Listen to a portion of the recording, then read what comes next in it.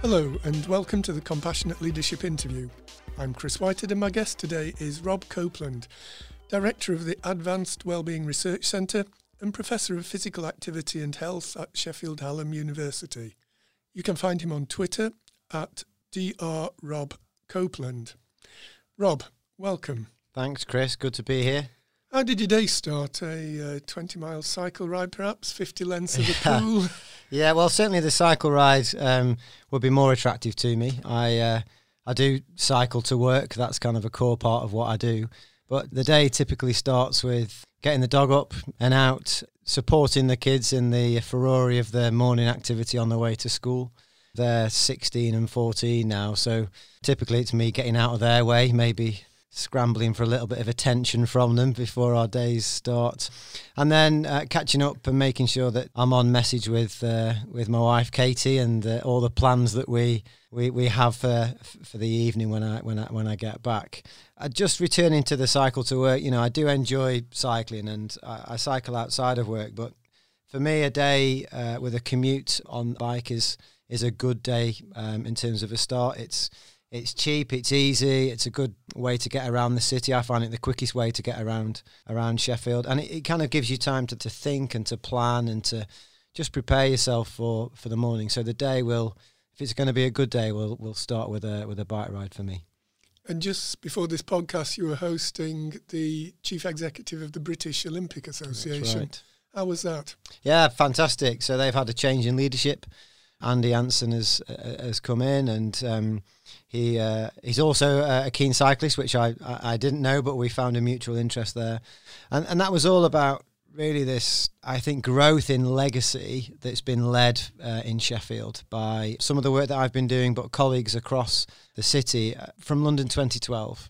Perhaps we can talk about that a little bit later on if we get a chance, but this is very much Sheffield leading the way on post-London 2012 Games, creating an Olympic legacy that supports the population to be more physically active. And whilst we're doing lots of exciting things with technology and digital and medtech innovations at the Advanced Wellbeing Research Centre, the heart of it is about getting people to be more active.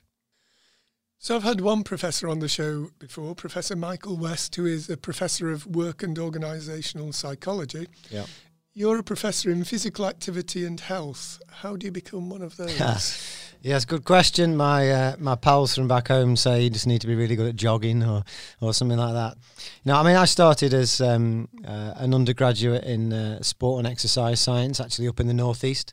I then went to the University of Sheffield to do a master's degree in sport and exercise science, and then started the kind of process of looking for a job. And I actually worked for a company called the Book People for a couple of months, where I'd drive a white van around Stoke-on-Trent, which is where I grew up, handing out books. And the closest I got to health and wellbeing was handing out the books in the local hospital, And then I saw a job in Mansfield District Council, a community health and fitness officer. And to be honest, I'd never really heard of Mansfield. It's kind of I've heard of it now, but back then it was unknown to me. And I went, and long story short, got the job.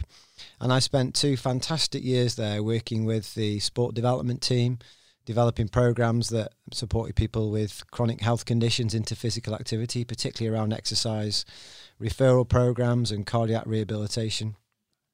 And that really, for me, laid the groundwork to what then became an academic career. I moved to Sheffield Hallam University to undertake a PhD. That was in psychology and childhood obesity.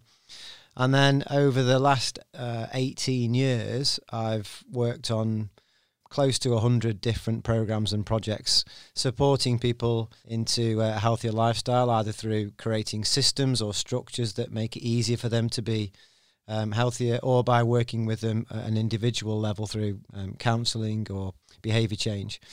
And over that time, I've progressed from a PhD student right through the academic career structure into recently being invited to become a professor. Never something that I thought I would do, never on the kind of wish list. And in fact, I declined the invitation at first because I just didn't feel like a professor. But I feel incredibly fortunate to have had the support to end up, being a professor of jogging, as my mates would say. Can you tell us more about the Advanced Wellbeing Research Centre? How did that come about? Sure. So there's a history to this that, as I mentioned, goes back to the London 2012 Games in terms of the health side of it. But even before then, one of my colleagues, Professor Steve Hake, was instrumental in the AWRC, had a heritage in a project called Sports Pulse, which was about how can academia and the work that we do in elite sport, particularly sports engineering, support local companies to advance their technologies and to make a contribution to GDP and jobs in the economy. So that was bubbling away under the Sports Pulse brand. And then London 2012 came along. Sheffield was awarded foundation partner status in something called the National Centre for Sport and Exercise Medicine. And this was one of the promises from the London legacy. And we received £10 million of investment from the Department of Health, as it was then. And we chose to establish a citywide partnership with representation from every element of civic life, led by Sir Andrew Cash and Sheffield Teaching Hospitals, but including the CCG and the council and the leisure sector and the voluntary sector and the academic community. And we used our £10 million to co-locate NHS clinics, essentially hospital clinics, with leisure centres. And we now are in 80,000 clinical appointments in 3 leisure centres in Sheffield. And we talk about it very matter of fact in Sheffield. It's like kind of a normal thing to do. It makes sense. And the philosophy, if I may just go off at a tangent slightly, the philosophy behind that was to say, how do we create environments that make a conversation about activity make sense? If you're a consultant in a hospital and I come to you for an appointment, it's very clear who's in control. It's very clear what the dialogue is about. You're here to fix me. Mm. And the environment reinforces that with all the medical devices and everything that we see around. And we thought, well, how might we change that conversation? Moving clinics from a hospital environment, stroke clinics or diabetes clinics, musculoskeletal clinics, into a leisure centre immediately changes the relationship that the patient and also the clinician has with activity as a treatment option. It becomes more of a partnership. And you see people like you being active. That reinforces the social element of behaviour, which is really important. And so we worked on that, and then that became part of a much bigger programme called Move More, which was Sheffield's physical activity strategy. And collectively, the National Centre for Sport and Exercise Medicine had this ambition to transform Sheffield into the most active city in the UK. And it was my job to lead that project. And one of the first appointments that we made was as a research director was to ask Steve Hake to join us as the research director. So Steve, from the technology, he's a sports engineer by background, joined us as a research director, partnered with myself as the director of the National Centre. And out of that came this vision for a research centre that focused specifically on how might we translate and support industry in the private sector to develop innovations that help people move. And then we translate those into the NHS, into the local authority, into social care. We create jobs, we support the local business to enhance GDP, and we take the IP and we commercialise it nationally and then internationally.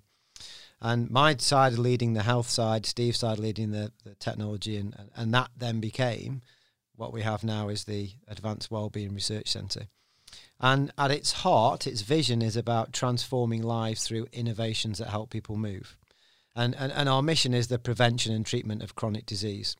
And that's very true and very close to my heart. Mansfield as a community where I started my working life, came out of the mining community. There was big inequality in there.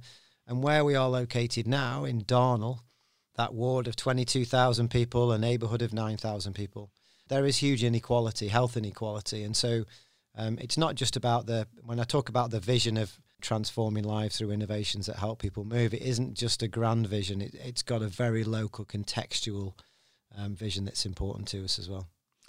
I suspect that in those 3 words that then became, there was a heck of a lot of hard work and applications for grants and the like. Yeah. Would you like to tell us a little bit about that? Yeah, sure. So the funding for the building actually came from an application to the Department of Health and Social Care that it is now, and we received £14 million to actually build a capital facility, and that was supported by a bid to the European Development Fund, Regional Development Fund, that supported us just under £1 million for the equipment. So we have some fantastic kind of investment from some big partners. But a building that's empty is no good to anybody, and so we have a significant program of research and innovation at the AWRC, and our research is coordinated around 3 themes. And the first of those themes is called Healthy and Active 100, and that speaks to a vision of how might we create the conditions through our research so that if someone was born in Darnall today, they could expect to live 100 years of healthy, active life. So what might need to change around the social, the behavioural, the environmental conditions in that community, as well as the health care that they might receive, so that they can experience those healthy 100 years. And again, it speaks to inequality. If you're born today in Darnall, you can expect to get to the age of 50 in good health. If you're born in Fulwood, 5 miles up the road, you can get to the age of 68 in good health. And that 18 to 20 year gap in healthy life expectancy is really what we need to close through our innovations. The second theme is about living well with chronic disease. And so we have a big recognition that physical activity as a treatment for diabetes, cardiovascular disease, neurological conditions like stroke can play a major role in supporting people into good function, but then into better health, back into work, back into the contribution to the economy. And then the third theme is technological and digital innovations to promote independent lives. So how might we use our phones? How might we use our Internet of Things? How might we use digital devices and technologies to support people to self-manage their condition, to live independently, or to connect with one another more effectively so that we maintain our social connections? And that talks really to the heart of the 10-year plan, the NHS 10-year plan, and self-management and such like. So there are kind of core research themes. And then we have a big program of work around engagement with the private sector, particularly new startups and SMEs. And we have just over £850,000 from Research England, which was a grant led by our Deputy Director, Dr. Chris Lowe, which is to create a wellbeing accelerator where we could provide support packages connecting to our academics across the entire university, because the AWRC acts as an incubator for academic expertise, and I can mention a bit more about that shortly. And this wellbeing accelerator will work with startups and SMEs to take their concepts through to commercialisation by working with our academic expertise. Terrific. Recently I interviewed Tracy Allen, Chief Exec of Derbyshire Community Health Services. She cited health coaching as an innovation within her primary care trust, and in her book Radical Help, Hilary Cottam describes the work of Participle, now defunct, in supporting people to take responsibility for their well-being.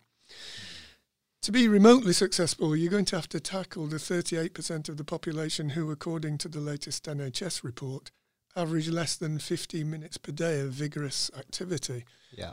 What are your thoughts? Yeah, well, I think this is a really interesting area, actually, because I am wholly convinced by the power of people. I am convinced that people in all communities have assets and strengths and talents and drive, and it's about how we can create the conditions so that people across all communities can thrive and for them to realise their potential. And health coaching is certainly one way to do that. But we have to be really careful here in this narrative that this doesn't shift towards a conversation about blame, a conversation about responsibility, and a conversation about attribution, because the social, the environmental, the economic conditions are not the same across all communities. And therefore, it's about ensuring that we put the power in the hands of the right people without blaming them for the conditions that they find themselves in. And so absolutely there is a need to be able to provide the right support at the right time through the right channels to people to realise their potential. And considering the shift of what has typically been a health treatment focused paradigm to dealing with the wider social determinants of health has to be part of that conversation when we're talking about personal responsibility. And so, if we think about the report from the King's Fund about what makes up our health, in the best case scenario, 30 to 35% of our health is about our health care. So we have to be thinking much broadly about the social and economic conditions that we create to be able to then support people through interventions like health coaching and realising the potential of people is absolutely core to what we want to do at the AWRC. That kind of co-production of innovations and interventions is absolutely where we need to go, because ultimately if we're designing innovations for people, surely we should be asking the people that we are expecting to use these innovations to be a core part of the design process. And we don't. We often turn up with something that's ready-made, going, do you want that in blue or yellow? That's not co-production. That's not participatory research in its truest form. And so we have to challenge ourselves about how we deliver our research, just in the same way that we need to challenge and support individuals to think about what they may be able to do to support their own health. That's a great answer. And I love the idea that it's about empowerment and not blame. Yeah. So if you could take over from Matt Hancock, Secretary of State for Health and Social Care for a year, what would your priorities be? Well, firstly, I would not absolutely. That's not on the job plan. Let's just say that. I mean, the NHS is an absolutely wonderful thing, and we do some amazing work. And the NHS works because of the people that are in it. And I think so therefore my first kind of response would be we have to think about workforce, and how are we supporting our workforce in ways that support their own health and well-being. Because a healthy workforce is a productive workforce, is a resilient workforce, is a happy workforce. And therefore, investment for me upstream in interventions that support the workforce of the NHS will be really important. And you'd expect me to talk about active travel and how we support them to move to and from work in an active way, but also how might we create active hospitals and the environments there to promote physical activity. So that would certainly be one of my priorities. And that speaks, I think, to something that is in the 10-year plan. It is something that Matt Hancock's talked about, and that's prevention. But I can't point to one of the kind of MARC programs around prevention in any meaningful way, and that suggests that we don't necessarily have them. We have some structures and, the integrated care systems and the way that we're bringing together different partnerships to look at prevention is important, but that's quite structural. I think we need some more tangible programs around prevention, and I think those programs have to connect to the social prescribing agenda. And often social prescribing is seen as the quick fix, but it absolutely needs to be appropriately resourced, it needs to be supported, and it needs to be given the investment so that it can be sustainable. If we're asking community organisations and community groups and the voluntary sector to make a contribution to upstream prevention activities, supporting people in their communities into better health and well-being, we have to find a way to resource that appropriately. So that would be one of my other priorities. The continued coordination of services, particularly for older, frailer adults, as they require support from multiple sectors. We're doing some of that, but we would do more. I think that would be one of my areas.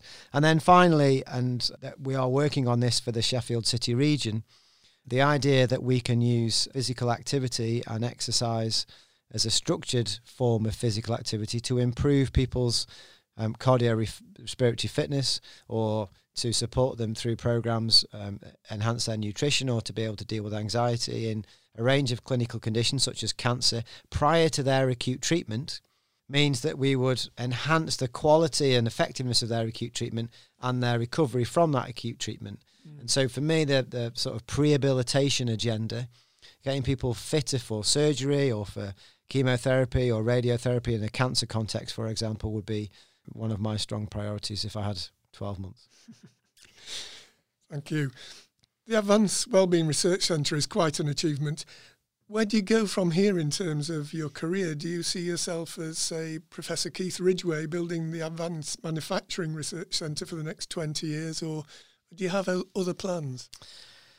I've not really been one for long-term career plans, to be honest, Chris. I've not sat down and mapped out my journey. I've gone where I feel called to go, or I've gone places that interest me, and I have a real heart for Sheffield.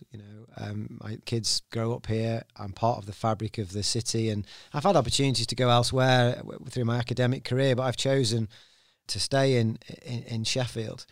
And I certainly wouldn't create the comparison between the AWRC and the AMRC. Keith and his team at the University of Sheffield did an absolutely amazing job to kind of really put advanced manufacturing and Sheffield City region on the map globally, and they're to be applauded for that. It took them a long time to do it, and I mean that with all due respect. We're talking 15 plus years to get them where we are, so I think there's a bit of time, I hope, for the AWRC to advance. And of course, health and well-being is a completely different sector than advanced, manufacturing. We're 90% of the companies in medtech, for example, are SMEs. So we're working in a completely different space. But our ambition is as lofty. I think our skills within the region is as complementary, and I believe that we have a significant role to play within the city region's strategic economic plan, with creating and articulating a vision about health and well-being is central to enhancing our economy. And I believe that through a partnership between AMRC and the AWRC and that corridor of innovation, we can make a significant contribution to the health and well-being of our population. And so if you were to say to me, what's your career plan, Rob, I would say, well, it's to do some of that. Where that takes me, I don't know. But for now, I'm looking after the AWRC, and I'm very fortunate to be able to do that. Who knows where I may end up after that. But that vision and that heart for supporting our communities into better health and well-being will certainly be at the centre of it. Hold on to that ambition, Rob. So you started out an academic and you've become a professor, and now I suppose you would see you've become an organisational leader as well. How's your thinking on leadership developed? When you suggested I come onto a podcast about leadership, my first response is, "Wow, why do you want to talk to me about leadership?" Because I think I've never really thought almost, explicitly about my leadership style or kind of how I even approach leadership, to be perfectly honest with you. And so this idea that I might have a leadership philosophy is a challenge to me. And so I've reflected on this and, kind of how I might describe my philosophy. And I believe strongly, and it's probably come through quite clearly in this discussion, is that I believe strongly in the power of harnessing people and their talents and assets.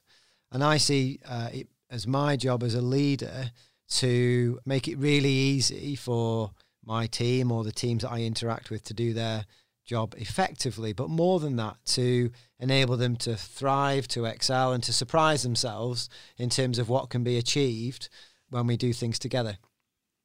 And so I suppose I'm about trying to create the right culture that my team can get their job done, but done in the right way. I have a really strong belief that I want to know my teams are really valued, both as people but also as professionals, and that they're part of something exciting and impactful that goes beyond themselves or what they could do as an individual, because I think that will inspire them and really give them that sense of purpose.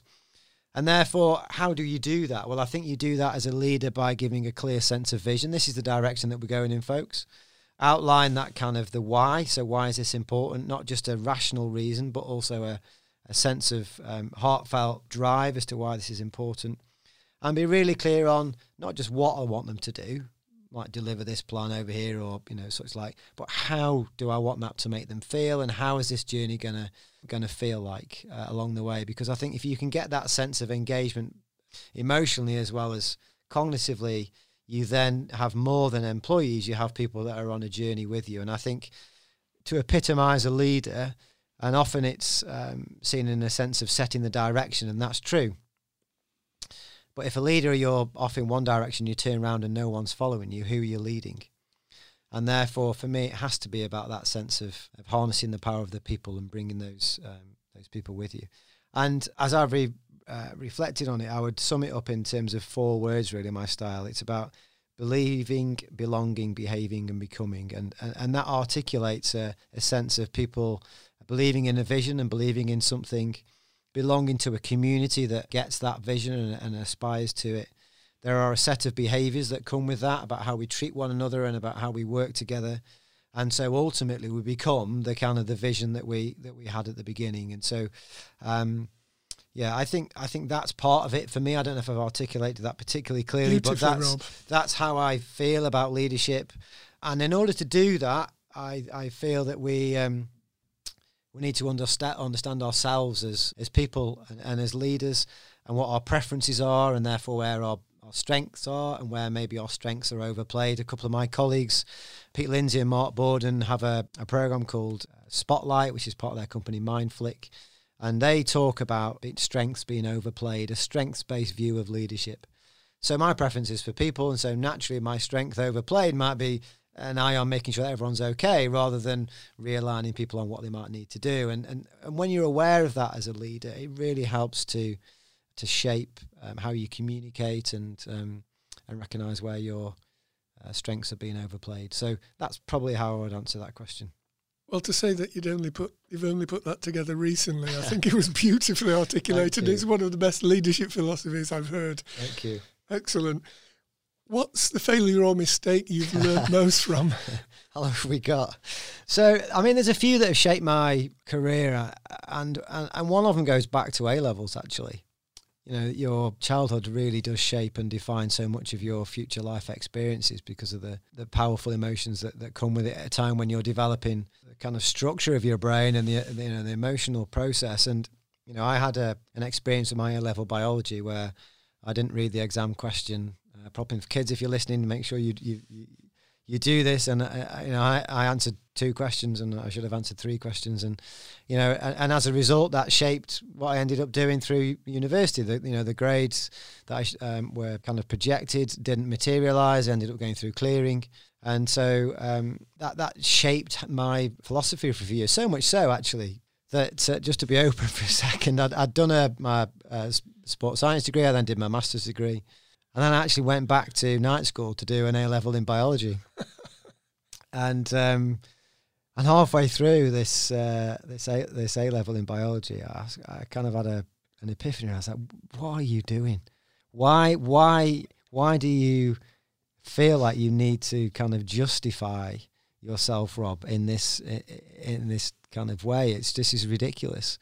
So I did what I think is probably the brave thing, and I stopped, and I withdrew from the course, and I reflected on actually what was driving this, and this was kind of a sense of acceptance and this notion that I wasn't valued unless I'd kind of somehow managed to overcome this. And so beyond that, I chose that I would use that as a vehicle for growth rather than restricting me, really.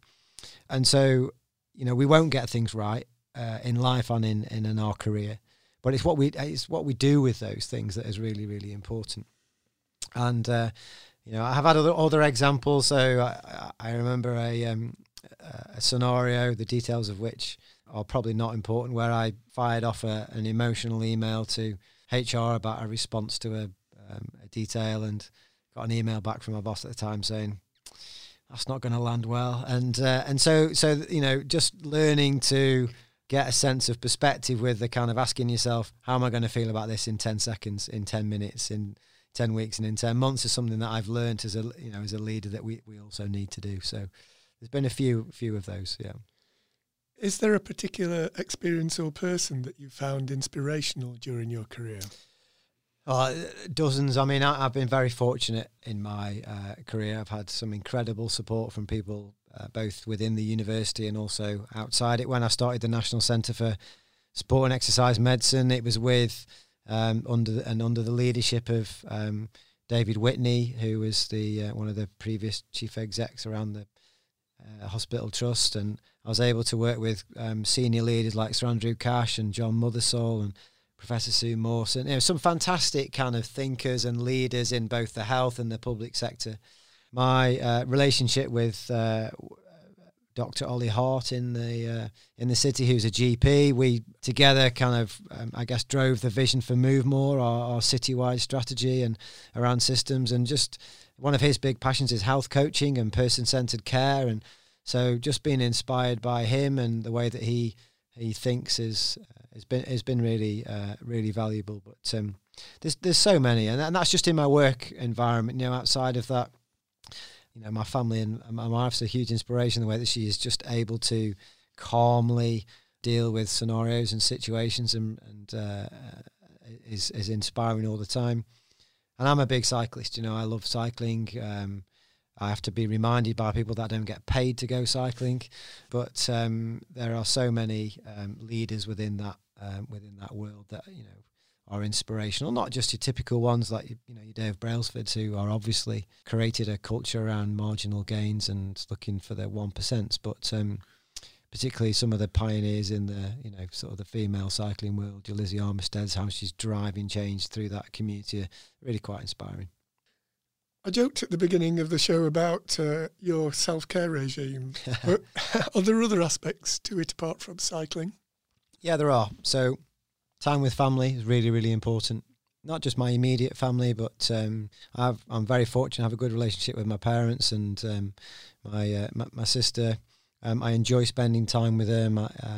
My extended family on my wife's side, I love spending time with them too. And we've just had a new addition to the family. My brother-in-law and his wife have given birth to a baby daughter, and that's part of the rich tapestry, isn't it? It helps you to get that sense of perspective.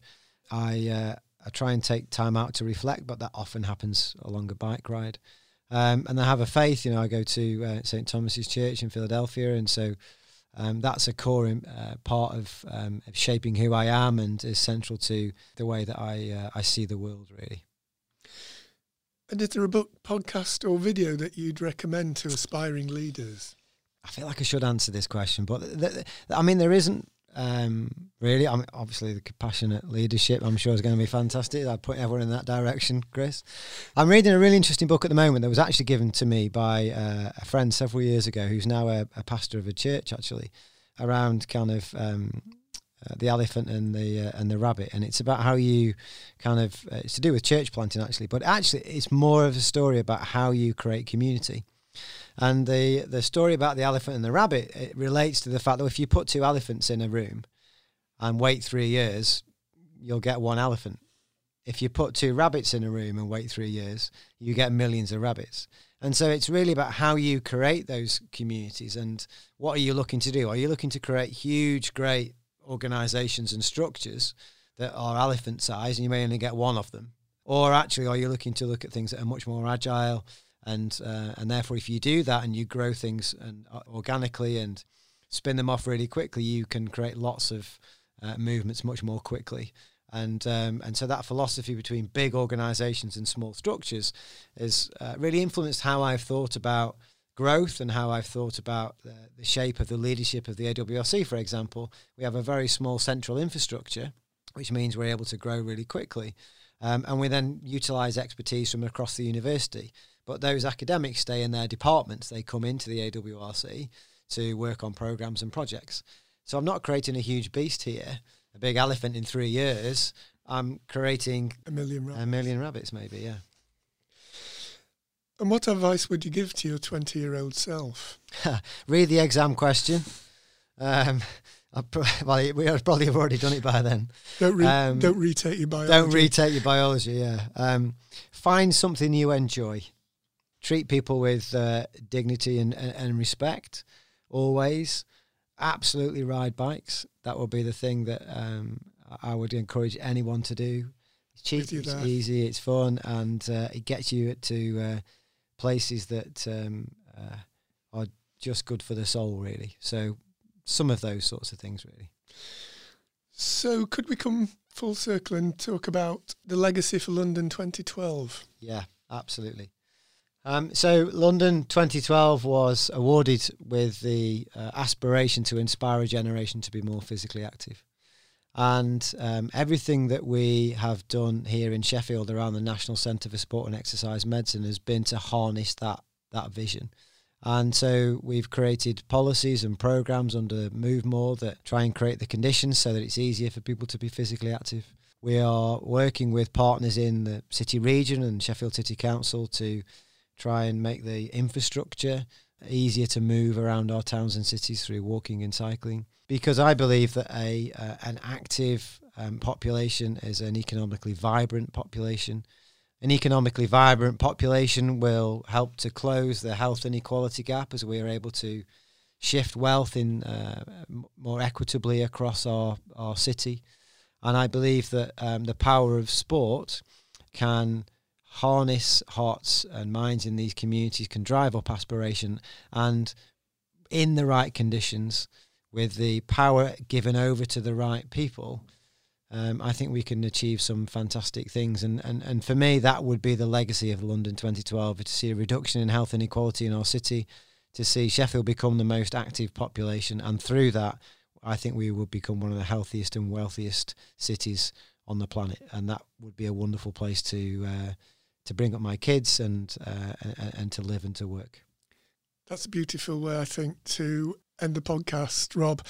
It ties in your vision for the city with your vision for health and well-being, and I've really enjoyed listening to you today. Thanks, Chris. Pleasure to be on. Thanks for listening to the Compassionate Leadership interview. If you'd like to support the show financially, you can find me at patreon.com/Chris Whitehead. Email me about the show, chris@danflask-consulting.com. You can order Compassionate Leadership, the book, on Amazon. This episode was recorded at Rebel Base Media in Sheffield, and the music was brought to you by 96 Back on CPU Records.